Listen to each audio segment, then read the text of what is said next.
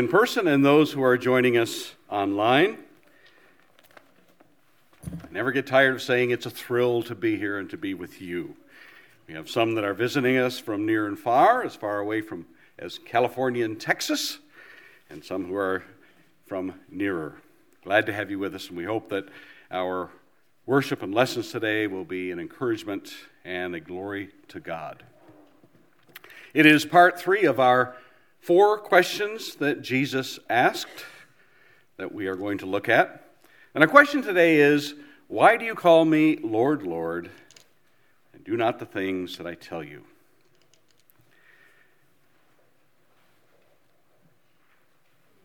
It seems it would go without saying that if you hired someone to build your house and you gave them and went away and said, I'm coming back in a year, and I hope the house will be done. And you come back in a year and see the house has been built for you. And it is nothing like the house that you gave the blueprints. And you ask the builder, I asked you to build the house that was on these blueprints, but this isn't the house. And the builder said, but I had a better idea of how to build your house, and I think you're going to like it. How would you feel if you spent your life savings on that house and didn't get what you wanted? Regardless of what the builder tells you, it was not what you wanted. Well, today's lesson is along those lines because Jesus built his church, and he gave us the blueprints of exactly how he wanted it to be built. In the question, why do you call me Lord, Lord? In the Greek term, I'm glad that Mike made a stab at that this morning at the Lord's Supper and talking about the Greek and its pronunciation. I'm not afraid of making myself a fool when I go to try to pronounce Greek. Kurios. Kurios. And the meaning of it is supreme in authority and controller. Master, Lord. Why do you call me Lord, Lord? Why do you call me your master? And yet you do not do what I tell you. In Matthew chapter 6 and verse 19 through 24, Jesus, in teaching in the Sermon on the Mount, within the context of where we put our priorities. Do not lay up for yourselves treasures in heaven, beginning in verse 19 of Matthew 6, where moth and rust destroy, and where thieves break in and steal. But lay up for yourselves treasure in heaven, where neither moth nor rust destroys, and where thieves do not break in and steal. For where your treasure is, there your heart will be also. The eye is the lamp of the body. So if your eye is healthy, your whole body will be full of light. But if your eye is bad, your whole body is full of darkness. If then the light in you is darkness, how great is that darkness? And to the point of all of this, no one can serve 2 masters. For either he will hate the one and love the other, or he will be devoted to the one and despise the other. You only have one master. You can't split your time between it. You may try. You may ride the fence. But in reality, you're serving one or the other. As Jesus was nearing the end of his ministry, he gives the object lesson of washing the disciples' feet. We pick up the passage in John chapter 13, beginning in verse 12. When he had washed their feet and put on his outer garments and resumed his place, he said to them, do you understand what I have done to you?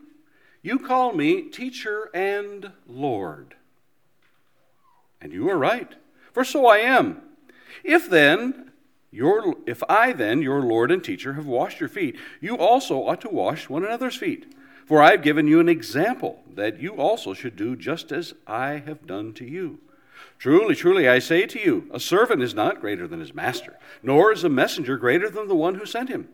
If you know these things, blessed are you if you do them.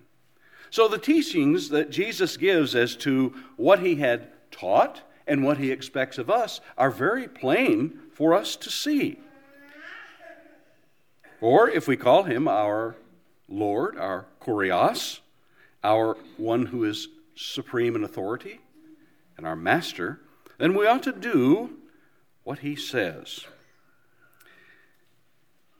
For he tells us in this passage in Luke chapter 6 that we ought not to be hearers only, but doers of it.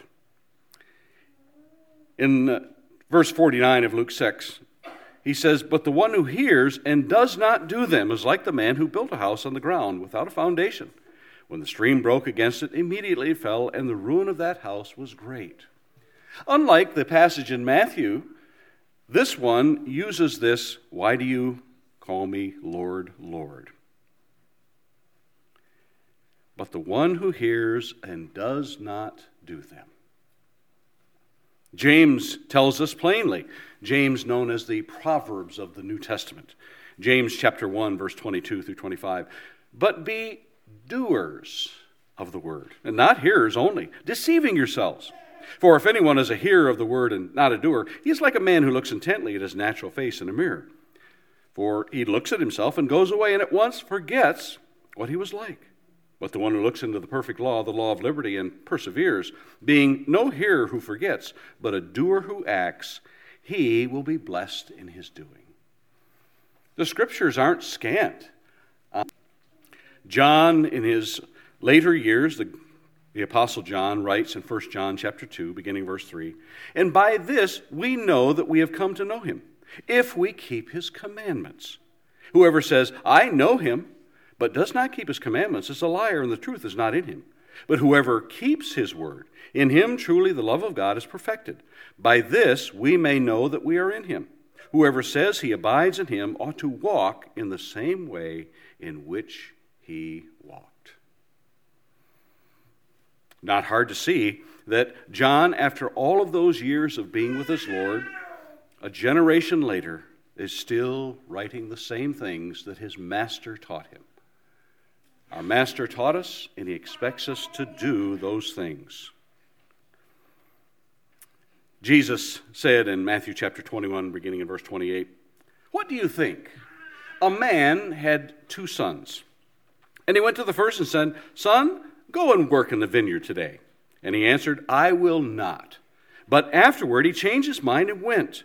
And he went to the other son and said the same. And he answered, 'I go, sir,' but did not go. Which of the 2 did the will of his father?" They said, "The first." Jesus said to them, "Truly I say to you, the tax collectors and the prostitutes go into the kingdom of God before you. For John came to you in the way of righteousness, and you did not believe him. But the tax collectors and prostitutes believed him. Even when you saw it, you did not afterward change your minds and believe him."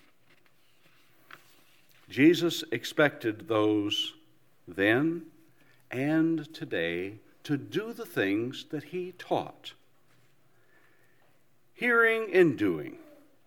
What were some of the things that Jesus expected us to hear from his word and do? We may look at our worship. Paul wrote to the Colossians and talked about will worship, those things which people thought, "I think God will like these things." Maybe if we are severe to our bodies or we do this and do that, the things that are not commanded, but they will look good. Paul said that was will worship. In John chapter 4, beginning in verse 19, as Jesus is passing through Samaria, he comes to the woman at Jacob's well. We pick up the scene in verse 19 of John 4. The woman said to him, "Sir, I perceive that you are a prophet. Our fathers worshipped on this mountain, but you say that in Jerusalem is a place where people ought to worship." Jesus said to her, "Woman, believe me, the hour is coming when neither on this mountain worship what you do not know. We worship what we know, for salvation is from the Jews. But the hour is coming, and now is here, when the true worshipers will worship the Father in spirit and truth. For the Father is seeking such people to worship him. God is spirit, and those who worship him must worship in spirit and in truth." When he said spirit and truth, it must be that our hearts are right, but it also must be in the way that God has prescribed for us in the New Testament to do. When Paul comes to Athens, he comes to the philosophers of the day, the Epicureans and the Stoics, And we find that his spirit has moved within him when he sees all of the idols completely throughout the city.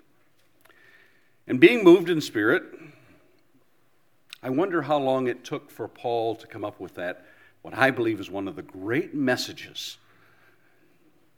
When he begins, he's standing in the midst of the Areopagus in verse 22 of Acts 17. Men of Athens, I perceive that in every way you are very religious. Some of your versions may say superstitious, and it's the same word for religious and superstitious. For I passed along and observed the objects you worship. I found also an altar with this inscription, to the unknown God. What therefore you worship is unknown. This I proclaim to you. And Paul proceeds to tell them about this unknown God to them who had created the world and all that is in it. And as we come down to verse 30, don't overlook this verse. The times of ignorance God overlooked, but now he commands all people everywhere to repent. For there was a time when, as Paul tells us, God would wink at that. God overlooked. But now he commands all people everywhere to repent. If we looked at the things of what we're hearing and doing them the way that the Lord commands, we have what we call a pattern. And pattern isn't a very popular subject amongst some people in the religious circles because, well, if we just close up the Bible and do things the way we would like to do, we don't have to follow that pattern. But we do have God's Word to guide us in that pattern. I think an interesting example is found in Exodus chapter 20. And it's right after the giving of the 10 we ought to do as far as making altars. But it is interesting the way the words are told to us here. In Exodus chapter 20, beginning of verse 24, an altar of earth you shall make for me, and sacrifice on it your burnt offerings and your peace offerings. Your sheep, I will come to you and bless you. If you make me an altar of stone, you shall not build of it of hewn stones. For if you wield your tool on it, you profane it.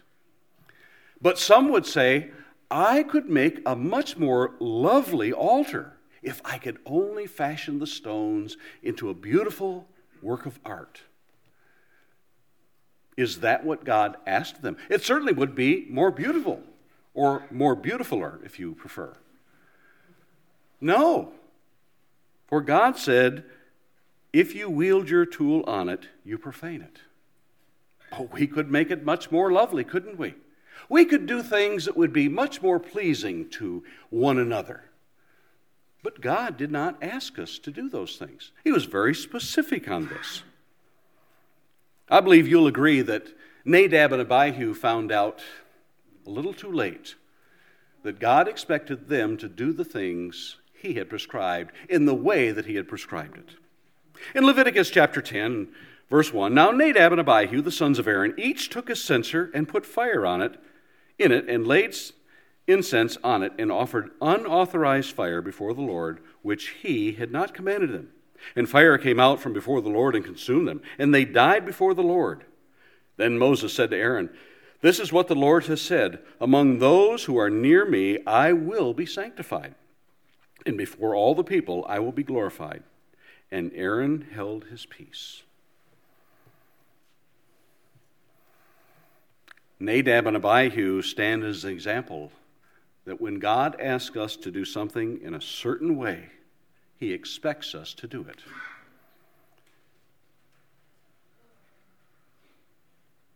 I believe if we went to Ananias and Sapphira in the New Testament, we might find the same thing. Hebrews chapter 8 and verse 5 is the writer of the book of Hebrews is talking about Jesus as the high priest. As he makes reference to the old law, verse 5 of Hebrews 8, they serve a copy and shadow of the earthly things. For when Moses was about to erect the tent, he was instructed by God, saying, see that you make everything according to the pattern. The Greek word is tupos, that was shown to you on the mountain. See that you make everything according to the pattern that was shown you on their own minds. I believe we could make something much more according to the pattern. And it's interesting that word tupos is used by Paul in its essence in 2 Timothy chapter 1, verse 13. As he writes to Timothy, amongst the last words that he was penned, "Follow the pattern of the sound words that you have heard from me, in faith and love that are in Christ Jesus, by the Holy Spirit who dwells within us. Guard the good deposit entrusted to you." Follow the pattern. That same, it has that word hupos at the beginning of it, but it is the same root word that we find. In his first letter to Timothy, he writes in 1 Timothy 1:16, "But I received mercy for this reason, that in me, as the foremost, Jesus Christ might display his perfect patience as an example," that same word again, "to those who were to believe in him for eternal life." An example, a pattern for us. A pattern not only for worship of the Lord, but walking in the way of the Lord. For as Paul writes in Romans chapter 8, "In order that the righteous requirement of the law might be fulfilled in us who walk not according to the flesh, but according to the Spirit. For those who live according to the flesh set their minds on the things of the flesh, but those who live according to the Spirit set their minds on the things of the Spirit." So Paul makes reference to at least two ways that we live: walking according to the flesh, walking according to the way of the Spirit. And he says that we should walk in the way of the Spirit. Not only that, he writes to the church in Ephesus that we ought to walk wisely. "Look carefully then how you walk, not as unwise, but as wise, making the best use of the time, because the days are evil. Therefore do not be foolish, but understand what the will of the Lord is." Walk wisely. Very similar, he tells us in Colossians 1:10, "Walk in a manner worthy of the Lord." Colossians chapter 1, verse 9. "And so, from the day we heard, we have not ceased to pray for you, asking that you may be filled with the knowledge of his will in all spiritual wisdom and understanding, so as to walk in a manner worthy of the Lord, fully pleasing to him, bearing fruit in every good work, and increasing in the knowledge of God." Paul sets forth that there is not only a way that we should worship, as Christ has written to us, but there's among the last words that Jesus spoke to his disciples are found the very last words of Matthew chapter 28. We know it as the Great Commission. Jesus came to them, beginning in verse 18, and said, "All authority in heaven and on earth has been given to me. Go, therefore, and make disciples of all nations, baptizing them in the name of the Father, and of the Son, and of the Holy Spirit, teaching them to observe all that I've commanded you. And behold, I am with you always to the end of the age." We find that they did exactly that as we come to the end of Acts chapter 2, that daily they met together. What did they study? The apostles' teaching. And where did the apostles get their teaching? We find that they got it from Christ himself. Not the traditions of men, but the teachings of Christ that are held to us today. Devoted themselves to the apostles' teaching and the fellowship, to the breaking of bread and prayers. 1 Thessalonians 5:14 is among the first letters that Paul writes. We believe 1 Thessalonians is the first. He writes in the last chapter, what we know of as the last chapter, "We urge you, brothers," verse 14, "admonish the idle, encourage the faint-hearted, help the weak, be patient with them all, teaching the way of the Lord." As we look at that question that Jesus asks, "Why do you call me Lord, Lord, and not do what I tell you?" It is not a question that is up for discussion as, well, how's the weather today? How do you perceive it? But it is a direct question that hits us right between the eyes when we consider, as we call Lord our Kurios, our Lord, our Master, the one who is supreme authority in our lives. For if we have what Jesus wrote to us, why are we not doing it? I believe Jesus knew what the answer to that was. For if Jesus was their Lord, they would be doing what he asked them to do. But in fact, they were not serving him, they were serving someone else. Who are we serving this day? As we look at the church and the way that we worship. We look at the church and its organization. For there are many who are swaying from the pattern that we find in the New Testament and are saying, those were traditions of the day. Those were customs of the day. We think we can do better. We think we can wield that tool upon the stone and make it much more beautiful, much more able to influence our society. I wonder if that's what Nadab and Abihu thought when they approached offering a strange fire. All throughout the Bible, we have seen those who have strayed from the Word of God, personally, as a nation. And perhaps we may shake our head and say, well, that's too bad. Well, there's nothing we can do for those people in antiquity. But there is something that we can do in our lives as we ask ourselves that question. Do I call Jesus my Lord and Master and do what he tells me to the best of my ability? Without excuse, without saying, Jesus knows my heart. Well, yes, Jesus knows my heart, but does your heart know the Word of God? It's a question we must ask ourselves. For in that day of judgment, to which we make reference to so often, as we gather around the table, we proclaim his death till he comes again. And when he comes again, it will be the judgment day. Then we will be asked perhaps that same question. Why did you call me Lord, Lord, and not do what I told you? For it starts with the very faith that we must have within ourselves. Not a faith that says, Jesus knows my heart. He knows that I'm sincere. There are many people that were sincere in the Bible, yet were lost. But in sincerity, we must ask ourselves, is the faith that we have, is it the faith that is prescribed within Scripture? That faith that says, I do believe that Jesus is the Son of God. Remember that James says, even the demons believe, but they shudder, because they are demons. But in our faith, does that faith move us to do the things further that are prescribed for us? That which says that we are to confess Jesus as Lord. That which says we are to repent, which means to turn from the life that we are going and turn to the way of the Lord.